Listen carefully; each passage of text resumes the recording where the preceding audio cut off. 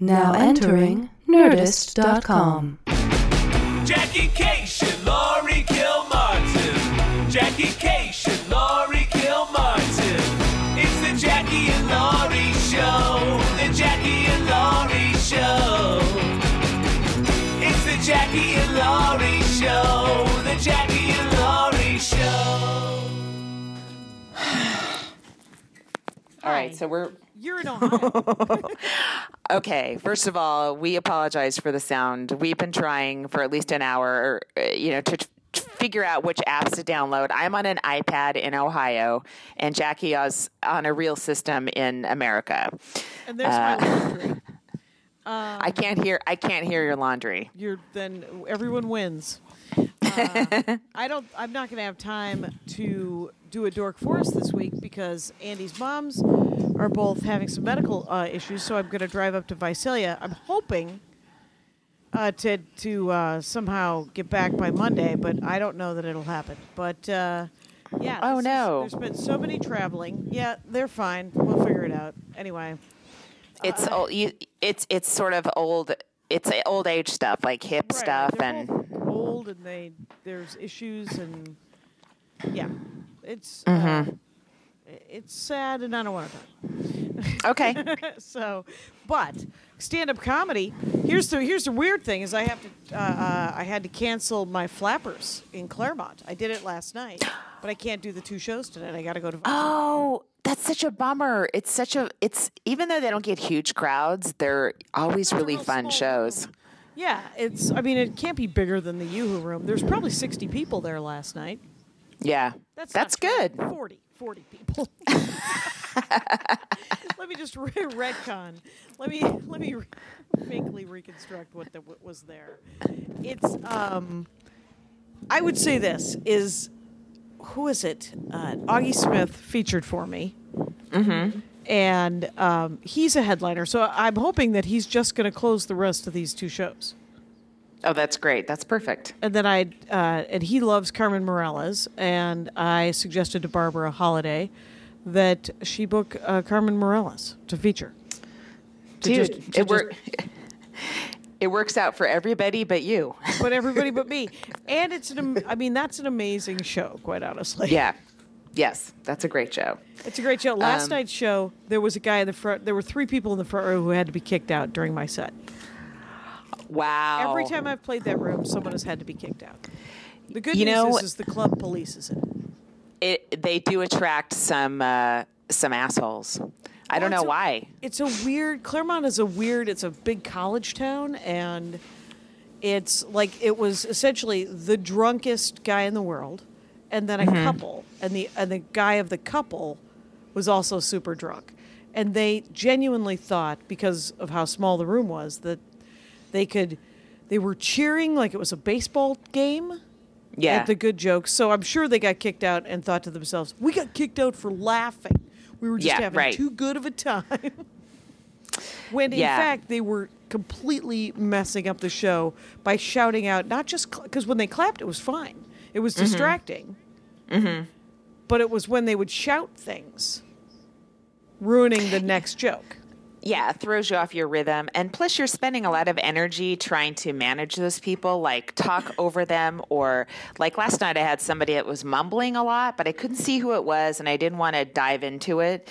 Yeah. So I would just turn my body towards their table and start telling the joke, and the mumbling would stop, just to let the guy know, I know what you're doing, and I will fucking jump on you if I have to. Right. But, trying to do it without causing an incident, because the show was like 80% done, and I just wanted to close and jump off stage. Right. You were so close. Yes, so close to completion. I'm in Ohio. I'm in Cincinnati. And first of all, the comedy scene here, everyone is really supportive of each other. It's quite strange. I'm like, we're the backstabbers that you gossip about in 10 years going, where did that guy go? Like you do need a couple assholes in your scene that will become alcoholics or incredibly successful that you can talk about later. Well, who doesn't love a good story? You know, the great thing about driving with Augie Smith is that he's always got some story. He had a story about Walnut Creek. My hometown. Your hometown. Bill Hicks did a club in Walnut Creek in like 91. The Punchline. It's the Punchline. Yes. And I guess Dwight Slade was there. Oh, man. And tells this story of how there was two women in the very front row of the Punchline in Walnut Creek in 91, 92. And they were super loud and really interactive with the MC in the feature. And they wouldn't shut up. And then the MC in the feature tried to shut them up. And so Bill Hicks goes up. And the first thing they say, he crouches down with his drink and his microphone. He's crouched down. And it was one of those long rooms, I guess, right? So he's crouching in front of these two women and goes, "So what are you bitches talking about?" And he's holding his drink, and one of the drunk women went to throw her drink at him, hitting his drink and breaking both of their glasses. Oh, my God. And I guess the rest of the crowd could not see. And so, like, 200 people got up and walked out on him. Like, they were... And then, because of the crashing of the glasses, the two women, screamed and drunkenly ran from the room. And then the rest of the audience thought that he had punched one of them with his glass. And so they left. Except, get this, 12 people, like a dozen people stayed. And Dwight Slade, I guess, was telling Augie this story. He said, the great thing about Bill Hicks is all Bill Hicks could think was, who are these 12 people? Who are the 12 people? The 12 people who said the show finally got good. Finally. Let me scoot up. Let me move to the front. What else is going to happen? He just punched a woman. That's great. That? I've heard he walked that huge amount from Walnut Creek, but I didn't hear that level of detail. That's pretty sweet. Well, that's the great thing about Augie Smith is that he knows. So Augie lost it on this guy. He was like, the guy said, it's my first time at a comedy show. And he said, you have to know what it's like to be out at a live show, though. You have to know that this is where the lights are and the camera and the wall. And this is, I'm talking and I'm trying to tell jokes and you're not listening. And Augie's, of course, shouting all of this at the guy. And he said, this is something you should know. You're an adult man. And then he goes, here's another thing you may not know, I take it. Don't punch babies. Do you know that? And then he listed like a bunch of things that were like, how about this huge reveal? Don't be, that's whatever. Great. That's great. And then he got off stage after trying to shut him down before I got up. And then I got up and they were talking amongst themselves at this level, unfortunately. And I said, hey, you guys, you're in the front row. There's only 40 people in here. You have to whisper. Fucking whisper. No, don't let, they can't talk at all. Right. Drunk people can't tell when they think they're whispering and they're not whispering. They're shouting. Yes. Yeah, you can't they have no ability to judge how their voices sound. No fucking talking. No talking. Just be done. Mm-hmm. Yeah. It was insane.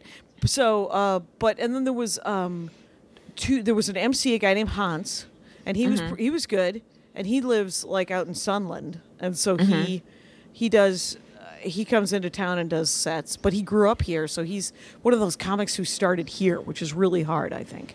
And by the way, just a side note, you can get some serious amount of land in Sunland for some decent money. Same with Sylmar. I've been just looking at houses going, God damn, these people are practically on an acre, and it's less than a house in Burbank or anything, and it's just a couple exits away. Yeah, except for a couple exits in L.A. I mean, it took us, first of all, I landed yesterday at 2:30, so at like 3 or 3:15, I get in a Lyft to go to Augie's house to drive to Claremont. On a Friday afternoon from LAX. Awful. Wait, you landed from where? Where were you? Milwaukee. I was working with Liz Winstead. Right. And Gina Yashere and Ada Rodriguez. Isn't it Yashir? No, it's Yashere. It's Yashere? Yeah. Oh, shit. I've been saying it wrong for years. Yeah. First of all, those guys are murderers. They freaking all three of them. And Liz Winstead, hilarious. She was like, because I was talking about clubs, and she's like, you know, I haven't worked those clubs. She said, I can't tell you how many dude comics come up to me and are like, are you still doing stand-up comedy? Oh, my and God. She's like, yeah, the clubs will not book me because I'm not opinionated in the right way. Like, even like lefty male comics get work at clubs, but she does not, and so she's had to create this separate, like, and for the last 20 years since she created The Daily Show, she has been working like the rock venues and small theaters and stuff. Mm-hmm. Well, it's strange because I think she would fill a room. That's what I think. And she does fill a room. It's all about money with those guys. And yet, because she is so outspoken, they will not book her. And I think she's right. She's like, I don't mean to sound like it's a lady conspiracy theorist, but it feels sexist. And I was like, yeah, I don't think you're wrong. I think that's right. Because I know that there's grumpy dudes who, you know, worst case scenario, they're either right wing or left wing, and they're button pushers, and they book them all the time. I would write names on a piece of paper if we were in the same place. Oh my God, I don't have to. Just write them down as an exercise anyway, and show me later. But when we were at Cobb's, she and I were at Cobb's together. I was opening for her, and she totally filled the room. She filled the room, so she could fill a regular. And Cobb's is gigantic. She could fill a regular comedy club easily. Yeah. Ugh. Yeah. And it turns out both Ada and Gina do a lot of international stuff. Wow. And so I was talking to Gina does Southeast Asia for a month every year. Oh, my God. Like where? In Vietnam and Thailand. That's where you're going, dude. I know. That's why I came up. And she said, do you want work? I mean, it pays just okay. And I was going, yeah, of course I do. And then there's a new Comedy Cellar in Vegas. Oh, I got an email from the booker there. But Etsy? Etsy, yeah. No, not Etsy.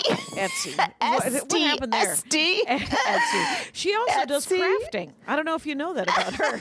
She does not. You know, I've never met her. No. She's the iconic head of the Comedy Cellar, the booker there. I mean, how cool is that? It's cool that she asked me to do it, but my problem, and I want to do it because I would love to do the Cellar in New York. Yes, I mean they have like 3 rooms now. I mean, those guys that are doing like 12 spots a weekend at the Cellar are making so much money. That's Gina too. Gina said that she just does the Cellar, and she feels she was jealous of you. She was like, I got to get out and do the Stand and all these other places. I got just sucked into doing all the Cellar because they're within walking distance of each other. It's the easiest thing in the world. You don't have to worry about getting a cab. I mean, SD will stagger the spots. You don't have to worry about, I need an hour between sets. You can, Oh, and she's in a little protected heaven, and I say enjoy it while you have it. Right. You know, because it'll change. It'll go Everything away. Changes. It always goes away. But right. But then it could come back too. But while you have that little zone, while you're just walking from gig to gig, they're 3 or 4 minute walks, and you get 100 or 200 a spot on the weekend. Holy fuck, that's amazing. Yeah, it's a living, is what it is. Yes, yeah. It's funny because this Vegas room. Do you like playing Vegas? Have you done Vegas much? What kind of person likes it? That's my first question. It's awful. Yes, it's awful. But what you were saying, they're short spots, they're 20 minutes. I mean, they kind of, that's practically a headlining set in Vegas anyway, but it's not that's so bad. It's just staying in a hotel in Vegas for a week, and it's 5 days, 2 shows it's not a night, fun. 20-minute sets. The 20-minute sets I don't mind. I'm glad there's 2 shows. I mean, because Kira was talking about how much she likes Brad Garrett's room. Because it's only 1 show a night, which is nice, except for that if I'm going to be in Vegas, I might as well do 2 sets a night. Yeah. You know? Can you sell merch there? I don't know. I doubt it. The one time I worked Vegas and sold merch, the casino took such a big chunk of it. Oh, that I was sucks. like, I don't want to. There's no point. Yeah, there's no point in it. And it's at the Rio, which I don't know if the hotel rooms have been renovated. I would want them to to it. Yes. I mean, Vegas, there's part of me that likes Vegas. And plus, I like gambling. This is not ideal. Whenever I play Vegas or I play like an Indian casino, I try to wait as long as I can before I start gambling, so that I don't want to lose all the money I made. Right. I'll take $120 on the way out, $120 bill, and feed it into some slot machines, and just wait till I run out of money. Yeah, and what I do is I take $40 and I go to a blackjack table. Oh, geez. I don't even know how to play. Well, because I like sitting around with people. And I used to do Reno every year, the couch. And I was hanging out in the casino because it was a Silver Legacy, I think it was. And some guy was telling me, he was like, well, do you want to learn how to play craps? And I said, I don't know. And this other guy was standing next to me. He said, it's really expensive to learn how to play craps. And the old guy who was talking to me goes, you can play with my money. I just need some fresh, someone to roll the dice that hasn't been at this table because this table is stale. Or, some sort of weird mythological gambler's reasoning, right? Right. And so I won like $100. And so for like a hot minute, I thought I knew how to play craps. And then I ended up losing like $400 that week. Oh God. Yeah, I don't have $400. No, you don't have that. Those aren't Jackie Cation stakes. No, that's not. I don't emotionally want to lose $400. But here's the thing: I would spend $40 on video games. So I was like, okay, if it's an hour of playing blackjack for $40, I would do that. That's just a thing that I'm gonna call a good time. Mm-hmm. Well, the thing about that gig, it's a Wednesday through Sunday, right? Yep. It's not terrible. It's not like a hellaciously long week. It's not a lot of them are Monday through Sunday. They just do stand up every single night, you know. Yeah. And she was talking about adding a night, and that it would be better Esty, and that it would be better night. I know I'm going to say it wrong, but it's not Etsy. It's Esty. No, it's a great name. What do you think? It's short for like Estelle or something? I don't think so. She's Israeli, so who knows? So it might just be Esty. Probably some Old Testament goddess that I haven't heard about. But I think Estelle is from the Bible, which is that first book. That that's Esther. That's Esther, that's not Esther? Estelle. Estelle's from the Golden Girls, I think. Estelle might be from vaudeville. Here's get this. So I stayed with my brother in Milwaukee, and he is constantly telling me what he's watching on television, and he has thousands of things saved on his DVR that he makes me watch. He finally saved something that I wanted to watch, and it was Wait for the Laugh. The Rose Marie story. Oh. Did you get to see that yet? No. First of all, he was like, Russ was so funny, my brother. He goes, it's funny because she was such an inspiration to you when you were a kid. You loved Rose Marie. She was on the Dick Van Dyke Show. They were all comedy writers. And she was like the first woman comedy writer ever that was portrayed on television. The character, yeah. Yeah. And here's the weird thing about Rose Marie. And my brother is such a nerd about Hollywood history that he was mad at himself he didn't know this. The woman, Rose Marie, was a child star on the radio before the war. She, like in the 20s and 30s. She sang from when she was 3 or 4 years old on the radio. Yeah, I remember reading about that. Like her name was Baby Rose Marie or something, right? That's it. She was Baby Rose Marie, and I never knew Baby Rose Marie grew up to be Rose Marie on the Dick Van Dyke Show, who then grew up to be on the Hollywood Squares forever. I knew that. I knew that second transition. So she was like a peer of Shirley Temple's, basically. Yeah. They were two babies facing off in the Depression, trying to scratch each other's eyes out. Right, but Rose Marie's voice, as opposed to Shirley Temple's voice, she sounded like an old lady. She sounded like she had like an adult woman's voice at the age of 4. It was. I think that you did too. That's my sense about you. that I always sounded like this? Yeah. Very possible. I think you sounded 38 when you were 3 years old. I've always been 38. I can't remember that year very well. It was a hell of a year. Well, I flew. We had a flight at 2:40 from LAX. So I fly back from New York on Tuesday afternoon. You know, I'm exhausted. I've done a lot of traveling, and it's not even been in the same place. It's bopping all around, and I'm just tired. And then the next day, I had to fly to Cincinnati with my son, whose leg is in a brace. Oh, gosh. And so the flight was at 2:40, and somehow I had it in my head that it was at 5:40. And so I got a notice at 1 o'clock. Hey, you can check in now. And I'm like, your flight's on time. I'm like, oh my God. So, and my kid was with his dad, and I had unpacked. So it couldn't happen. So I had to change the flight to the red eye, and that cost $200 per ticket. So that's basically doubling the airfare or more than doubling it. Yeah. And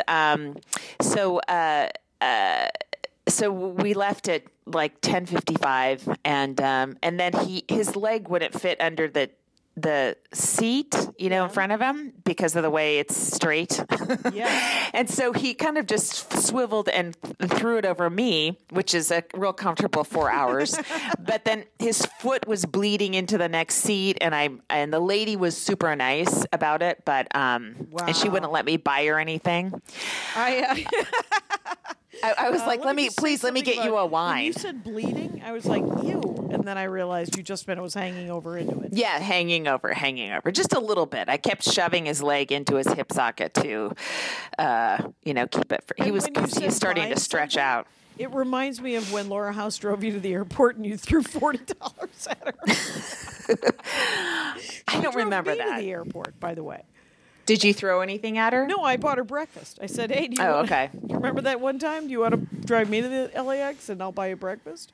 That's nice. It was nice. So, but 4 hours and then red awful. eye. And we were awake the whole time. We got into Cincinnati. We land in Cincinnati, and there's like a truck apparently jackknifed at 4 a.m. So the traffic is. It's like one of those historic traffic jams we're going to talk about for 20 years that we drove into.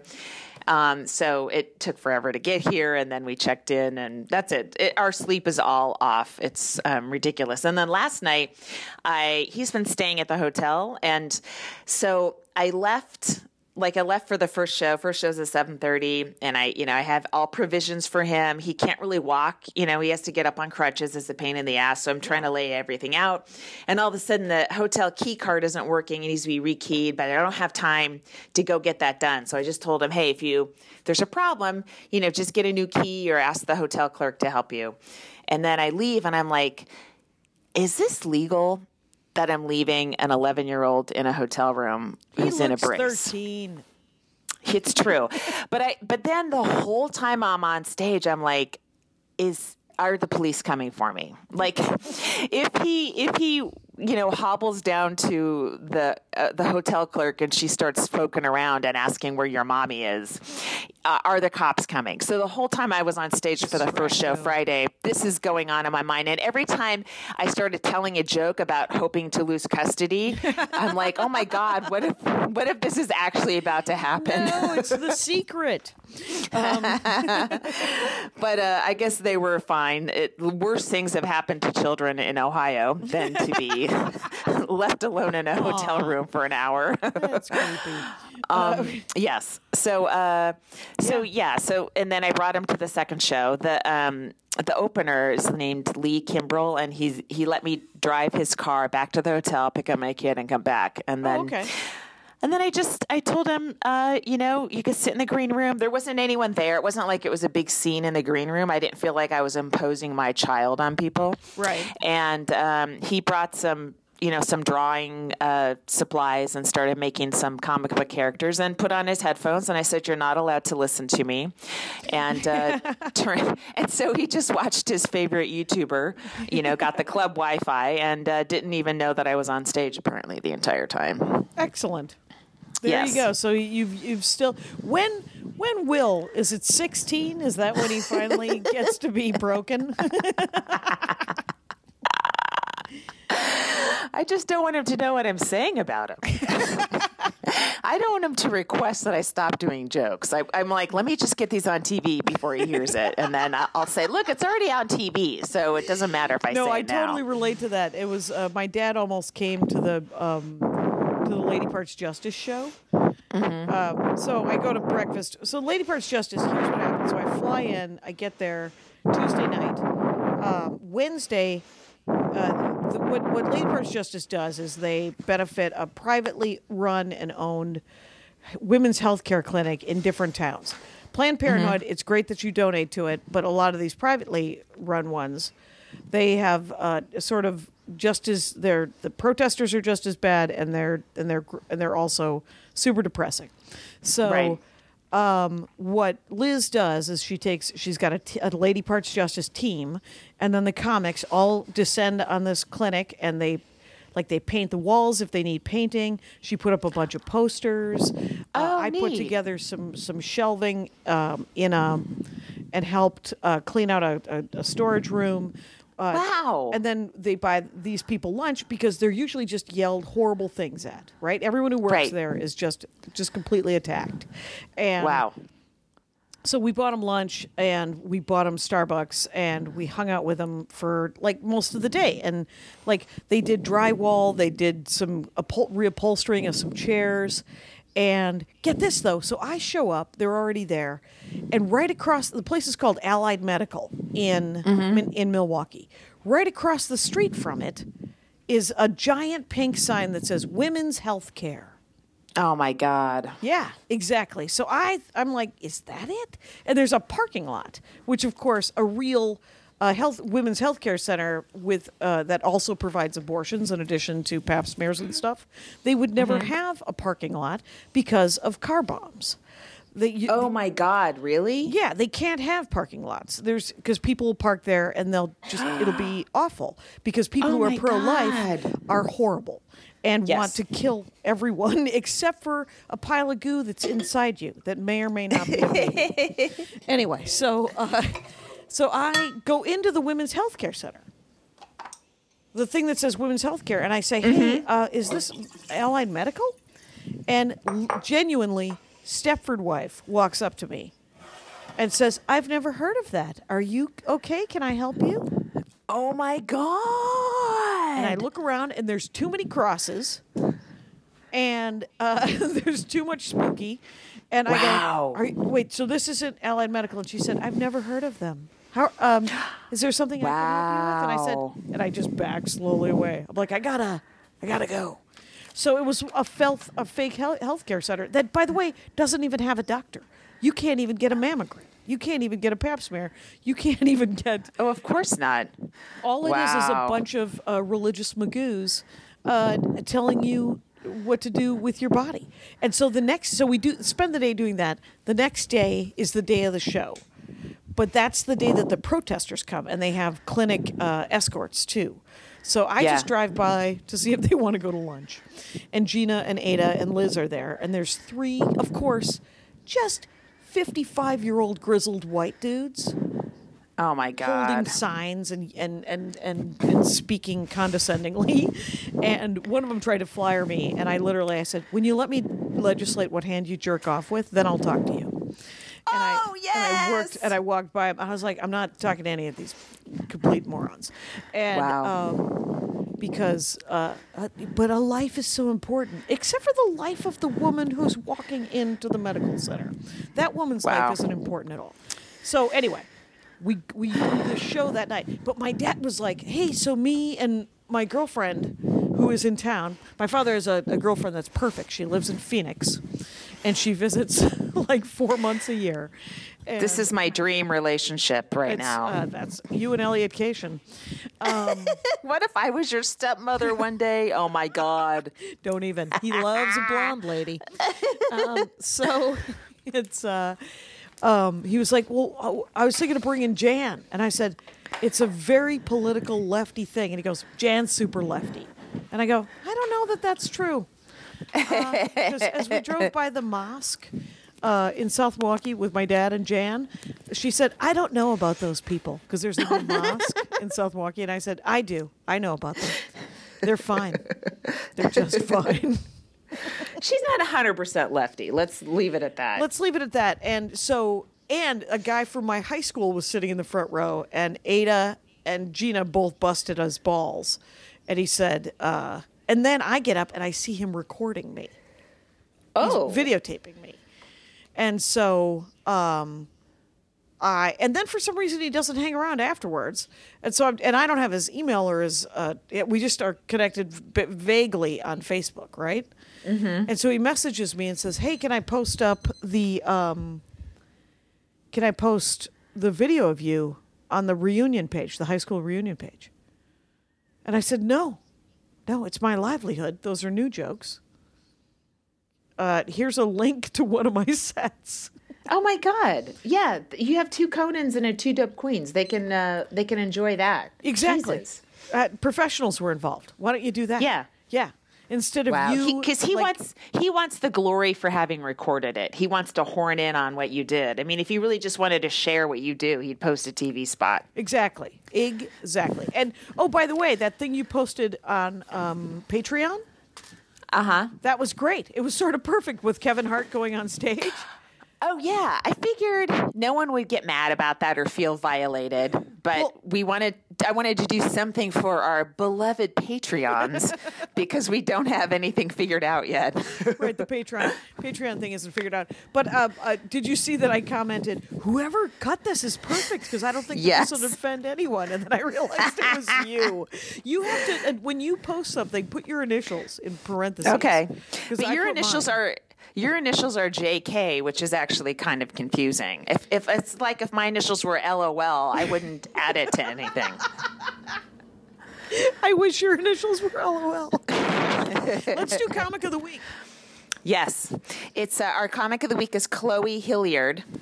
Chloe Hilliard. I just saw her in Montreal. So funny. And she's from Brooklyn, and she's hilarious, and she's like 6'1". She's super tall. It's Chloe _Hilliard, HILLAIRD. Yeah, it's on Twitter. Chloe CHLOE, and she's not trying to slouch. She's like, I'm fucking tall, bitches. Every inch. Yes, she owns every. Yeah. Marcella. Yeah, totally. So anyway, she's great. Check her out. I watched she a also bunch of did videos. It was great. She did Harry Connick Jr.'s show. She was I was like, wow, that's cool. I'm glad he had some funny people on. Okay, that's awesome. Yeah, she's just like a sit down guest. Yeah. Where are you? Or when are you coming home? I'm coming home on Monday, and then I'm home for like 12 days.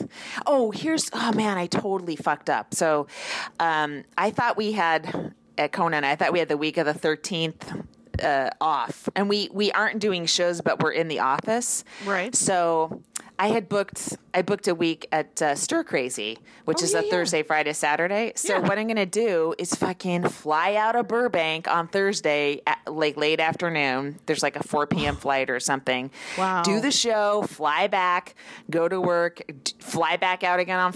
This gig between this plane fare that I had to switch because I got it wrong, and adding an extra flight.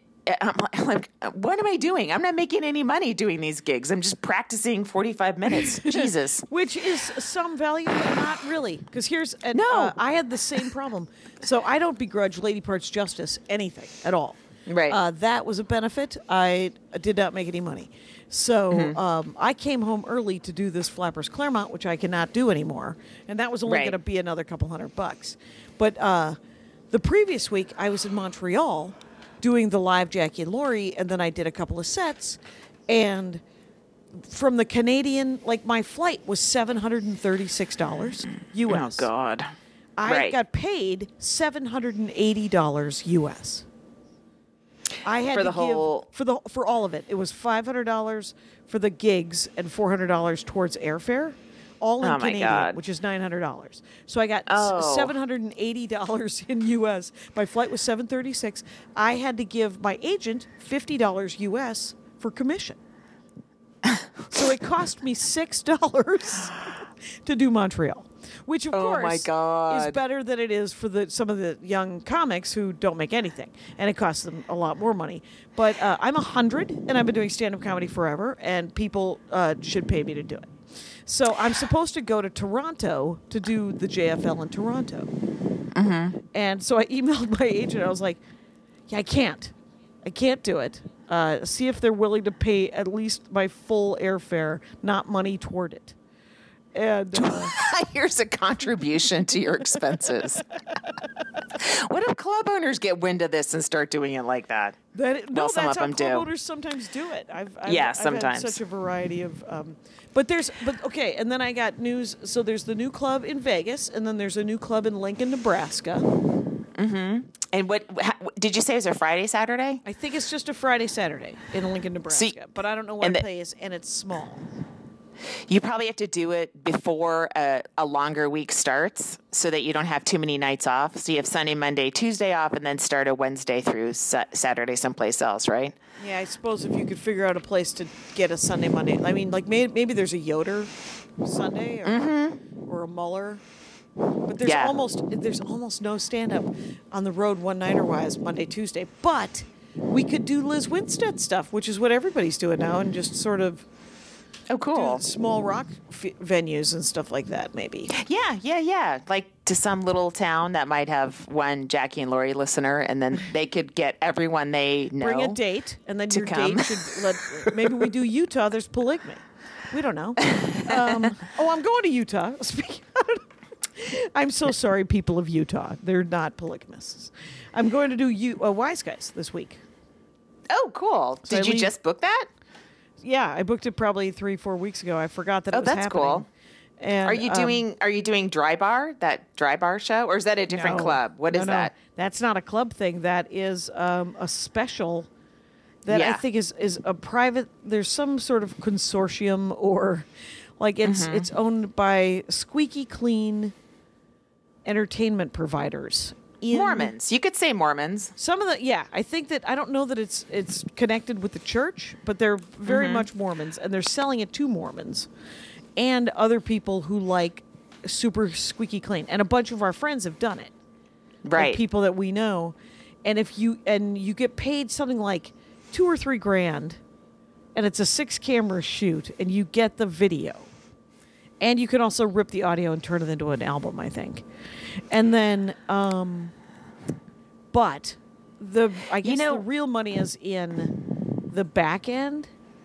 Like there's clicks and stuff. Yeah, click money. I don't know what that adds up to, but it is not. It's not unwise to have even if you did, like, how long is a set that you perform for them? Is it? I think it's you're supposed to do 2 40-minute sets that are different.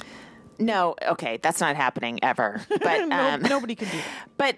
But it's not. It's a good idea to. I doubt it. Who has that much that's squeaky clean for Mormons? I don't think many good comics have Kermit that much. Apio, Ryan Hamilton, Tommy Ryman, Karen Rentowski.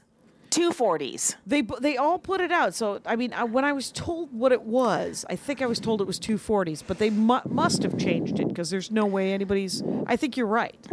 No, you can't. No, I don't know who has that. I can't believe I'm friends with somebody who has 2 40-minute sets of clean material. That's not possible. Karen Rentowski has over like 2 million clicks and they left one of her sort of off-color references in the show. Did you hear that? I forget what she said. Well, she said, "Oh my God." And they didn't. Then they don't want to. They you can't use the Lord's name in vain. But right. She, I guess, had a save line that was so great they kept it. Oh, about talking, about speaking. Saying, "Oh my God." I don't remember it. I watched her thing, but I don't remember that. But I'll I can't watch remember it what again. it was too, and I don't want to spoiler alert it anyway. I wonder how much she's getting from 2 million clicks. I don't. That I don't know. All I know that's is amazing. She's got 2 podcasts, and you should buy her stuff. Yeah, Karen's great. Why don't you just go buy? Brad Upton had like 13 million within a couple days. I mean, went. He's really funny. He just talks about he talks about a lot of stuff. But I think in his clip, it was married and older kids, and it was like, it did a lot. I wonder how much money that turns into. But what I'm saying is, if you or any comic has like 30 clean minutes, you could flag it for serious, because they're starving. I think there's a clean comedy channel that's, as you can imagine, starving for content. and just record my first two albums, I think there's 2 curse words in my first 2 albums. I wonder, do they know that? I mean, yeah, I think so. It might be smart to find out who they are, and because I know Ross. You know Ross Bennett? No. You don't know Ross, right? He used to be named Eddie. Yeah. Eddie Strange, way long time ago. You may have met him as Eddie Strange, but he has a squeaky clean. Like, he performs in front of evangelicals, and he's not evangelical. So his album is that clean, and he gets play on their clean channel because they just don't have as many comics as they need. I mean, his stuff's really good, but it gets more play than it would on a regular station because they just need so much clean content. Yeah, I think Raw Dog plays most of my stuff. Yeah, Raw Dog is not clean content. It is not clean. It's got the word raw in it. It implies someone's not wearing a condom while they're listening to stand-up comedy. I don't want anyone wearing a condom when they listen to my set.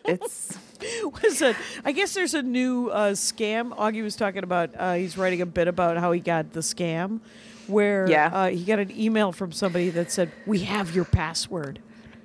We have your password. Man. We need $2,900 from you in Bitcoin." And the thing is the password that they sent sounded plausible. He's like, "Oh, that actually is something I might have used for a password."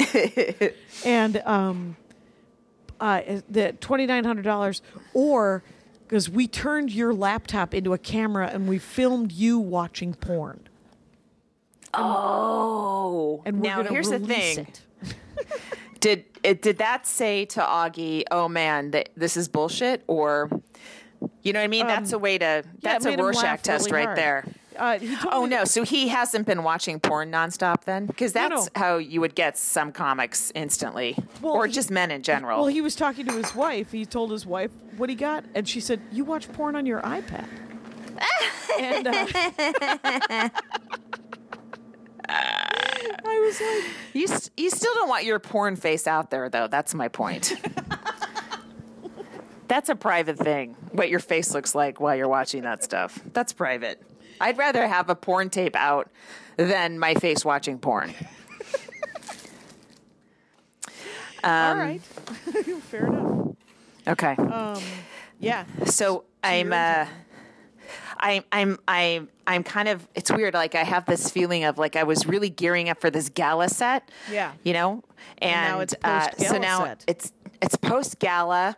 I have some other little jokes I'm working on, trying to expand a little bit. I'm trying to also add to a joke or a chunk that I felt was finished, but I'm like, well, there's more there. I can add to that. Yeah. And then last night, there's still like some closing bit that's from my CD. I still do sometimes, and I did it last night, and I added something to it. I'm like, no, waste of energy. You can't do this bit again.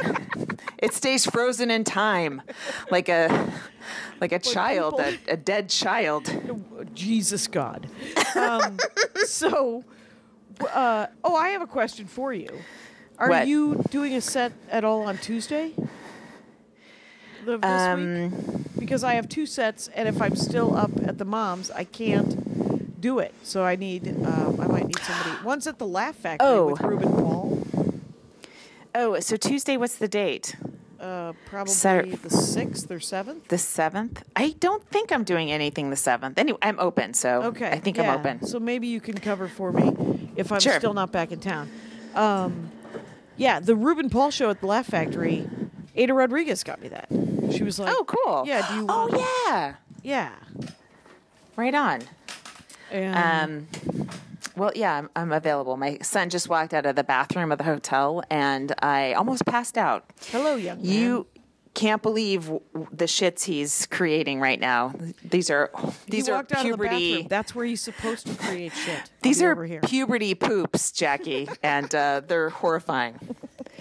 And they're going to help him grow. So here's this other show I did in Montreal. This is after we taped our podcast. Right. Is I did the show called What's Your Fucking Deal? It's Big J's show. Oh, right. The crowd rap thing. I thankfully didn't know how high the stakes were, going into the show.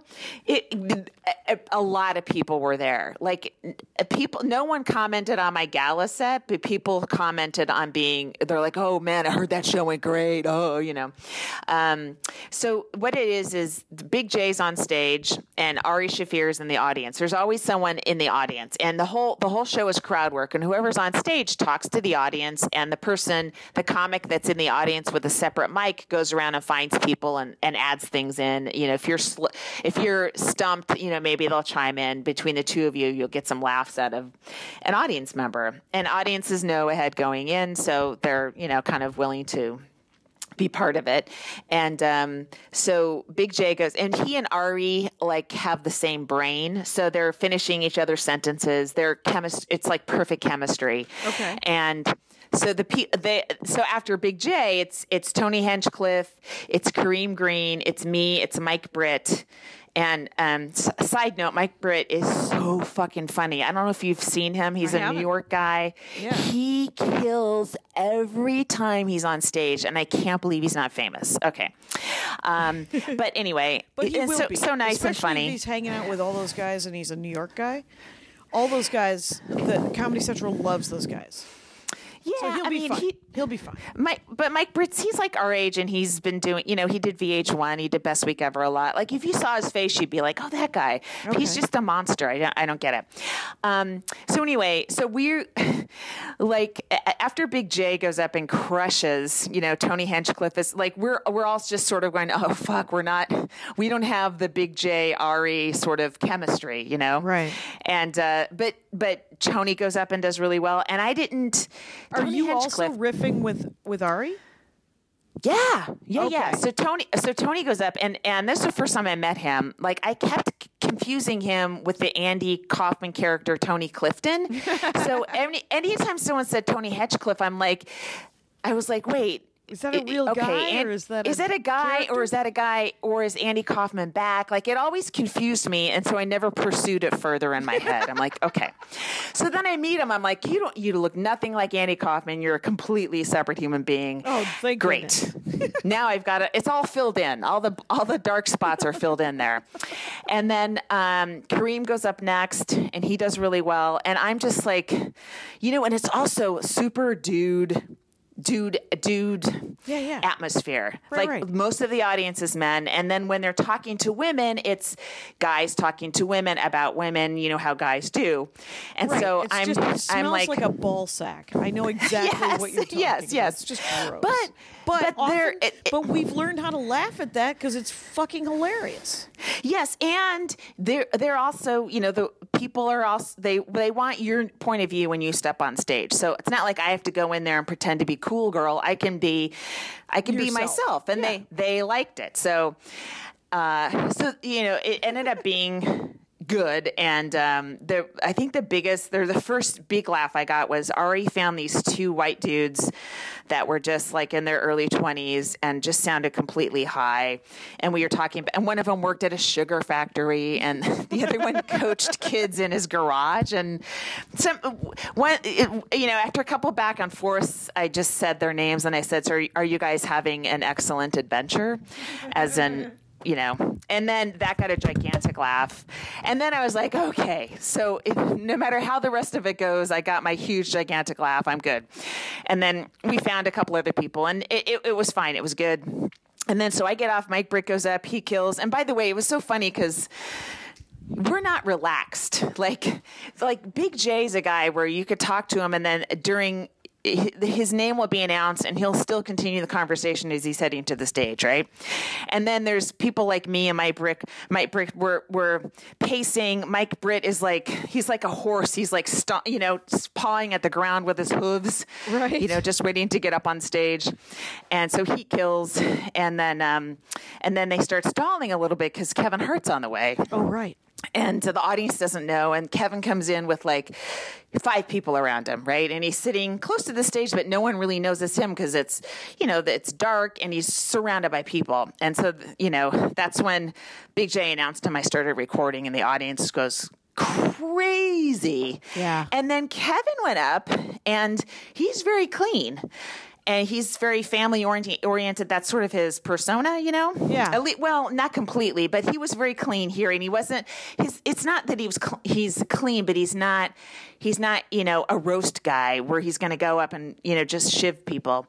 And so he went up and he took control of the energy, and his set was completely him, and it was really nice. It wasn't like let me get these dum-dums like the rest of us were. And it was really great. So anyway, that was that set. And then only afterwards when people started talking to me, I'm like, oh my God, there are a lot of people that of import in that audience that I didn't realize. And I'm glad I didn't know while I was pacing backstage with Mike Britt. I never know who any of those people are. So you have it's a burden, I think, to know who they are. I think totally. It's a real cross to bear.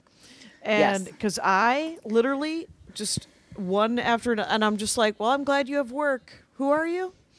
And because I'm just trying to. I'm just trying to do stand-up, and I'd love for them to offer me other work, and they do. I mean, I have other tasks, and people pay me for that. But I would be super if I knew who everybody was, it would be kind of intimidating. So I admire you for not. I don't know. I admire the fact that you even know who they are. No, I didn't know who they were. I'm just saying when you went to the Hyatt after the shows, that's the Hyatts where everyone's hanging out from like midnight to 2 a.m. And people I didn't know going, oh my God, that show was amazing. Or I heard it was amazing. I prefer I heard it was amazing. Not I don't even want you to have seen it. I just want you to hear rumors. Then I was like, God damn, there's a lot of people at that show. I didn't know. I didn't know it would be that attended because there's so many shows in Montreal that you just figure there's 8 people at each one, eight audience, 8 industry people. And it seemed like a ton of people were at that one, maybe because they knew Kevin Hurt was coming by. Oh, right. But also, Big J shows, it's sort of his, known for being very, very funny because he's really he's funny. One of the golden children of New York, I think. Yes, he's definitely. always been hilarious. So yes, I'm not for saying good it's reason. not deserved. Yeah. He's a guy he only recording. does. Why am I not recording? Oh shit! Oh, I am. Okay. Oh, wait a minute. What the fuck? Pardon me while I. Okay. We're so close. Why would it stop recording? Oh my God! Did it just stop? No. Okay. Oh, it's still going. It's still going. Oh, thank God. Hey, did we talk about the YouTube guy on Montreal? Was that part of the live one? I don't think so. I think that all went down afterwards. Yeah. Yeah, because I saw Hannah. Okay, we'll talk. Okay, keep going. All right, go. YouTube guy. The YouTube guy was Darren something. Knight.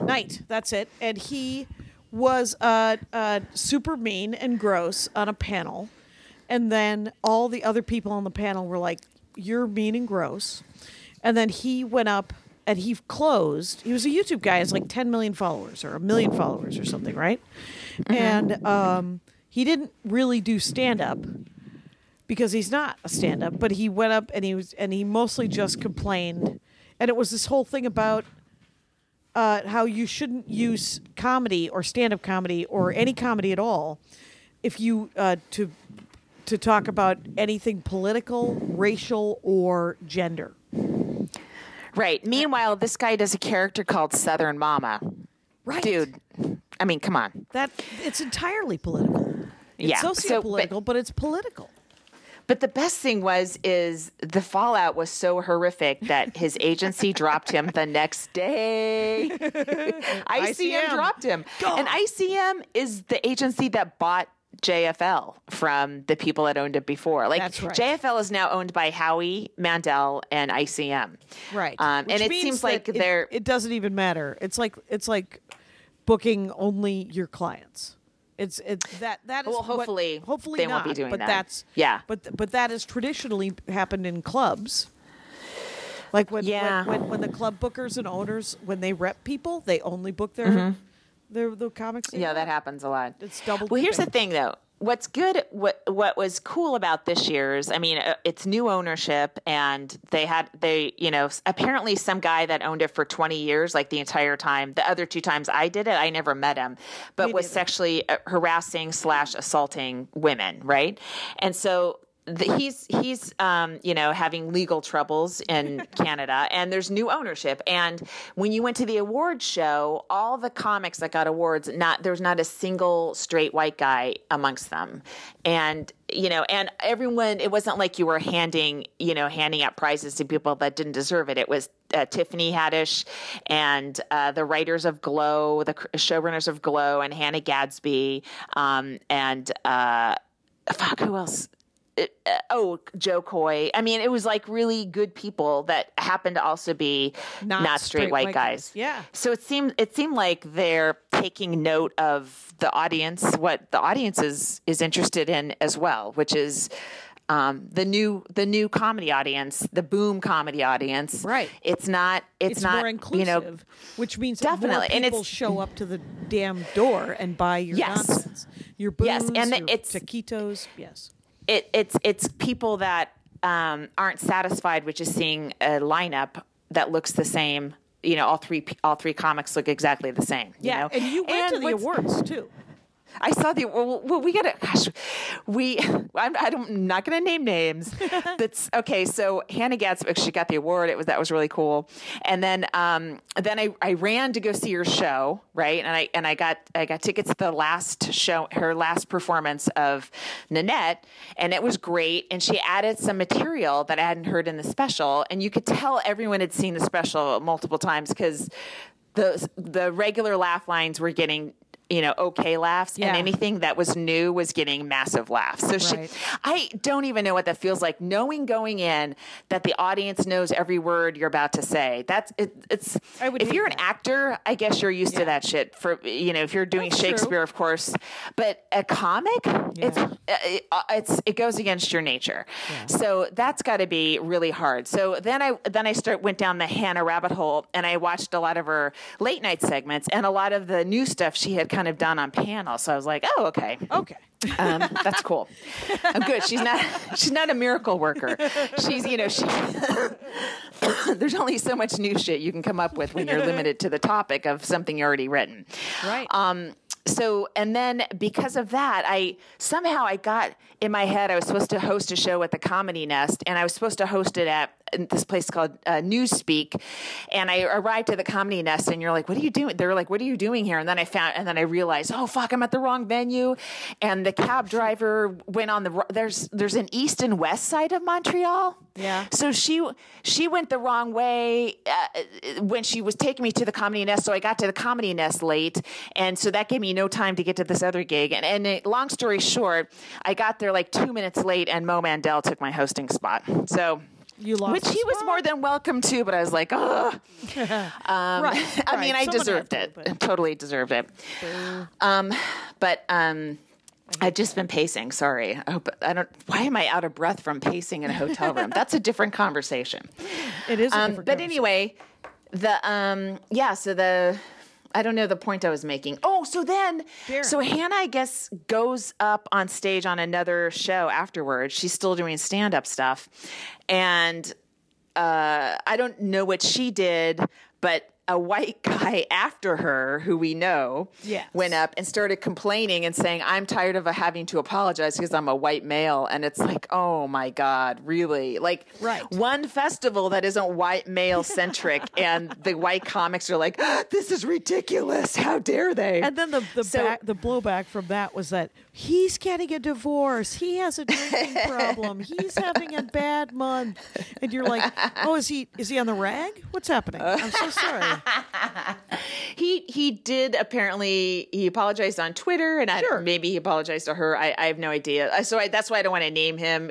All right, maybe he's having a bad night, but I will name the behavior, which is just like ridiculous. Right. You don't, unless you know the person really well, you don't comment on their set. You just do your own set. Yes. If you're if you're tagging a joke, that's fine. If you're really good friends, I'm sure if Ari went up and tanked, Big J would, totally destroy him for 25 minutes. But Ari would be loving, you know what I mean? Like, you have to be friends to do that kind of shit. Yeah. And that wasn't the case. It was just a weird case of sour grapes. Yeah. There was another thing where there's been, there's a point where the ball busting, even if you're close friend, like if you're close friends with somebody and they bust on you, right? It's different than when that person's fans also bust on you. Yeah, yes. Because did you hear about Inman? He worked with Doug Stanhope forever, and he's just he posted a thing on Facebook. He said, Stanhope, he busts me all the time, and other comics that I know, his fans are busting on me so hard that I'm muting and blocking all of you bastards because it's just overwhelming. He was like, I can't. I take it from him and I take it from my buddies, but I don't need another 1,100 people calling me a piece of shit. And I quite honestly am on James Inman. I mean, take care of yourself, man. It's also like it's so funny how Elon Musk is now everyone's mocking him, It's it turned a corner wherever you can without being, doxed by a team of incels. Yes. And Martin. But somebody wrote an article about how his fans are so toxic, and he sort of disassociates from them. But you could put in a word to your fans. Hey, don't go after, don't threaten to rape anyone who criticizes me. Like, that's the least you could say, honestly. The PAX guys had the same problem. The PvP, God, I forget. They have a webcomic. They do a nerd con up in Seattle. They do it in Austin now. They do it in Australia. And allow me to say this: they're nice enough guys, but they did not. They did not stop the vitriol, because I guess there was some backlash for one of their comic strips about 4 years ago, and they stuck to their guns. They said it's just a joke, back off, and then the women who were mad about it, all of their fans just got on them too hard, and it was you have to use your powers for good. If you have fans, the Jackie and Laurie fans, come on, man, and be decent to each other, man. What did you say to them? Are you having an excellent adventure? Hey, guess what? We're at an hour. What? Hooray, we did it. Oh my God, I spent an hour downloading apps in Cincinnati trying to make this podcast happen. I realized 10 minutes ago that I should have had my headphones on the whole time. So I hope Kyle can make this a beautiful thing. Oh God. Anyway, okay. Good luck. Now leaving Nerdist.com.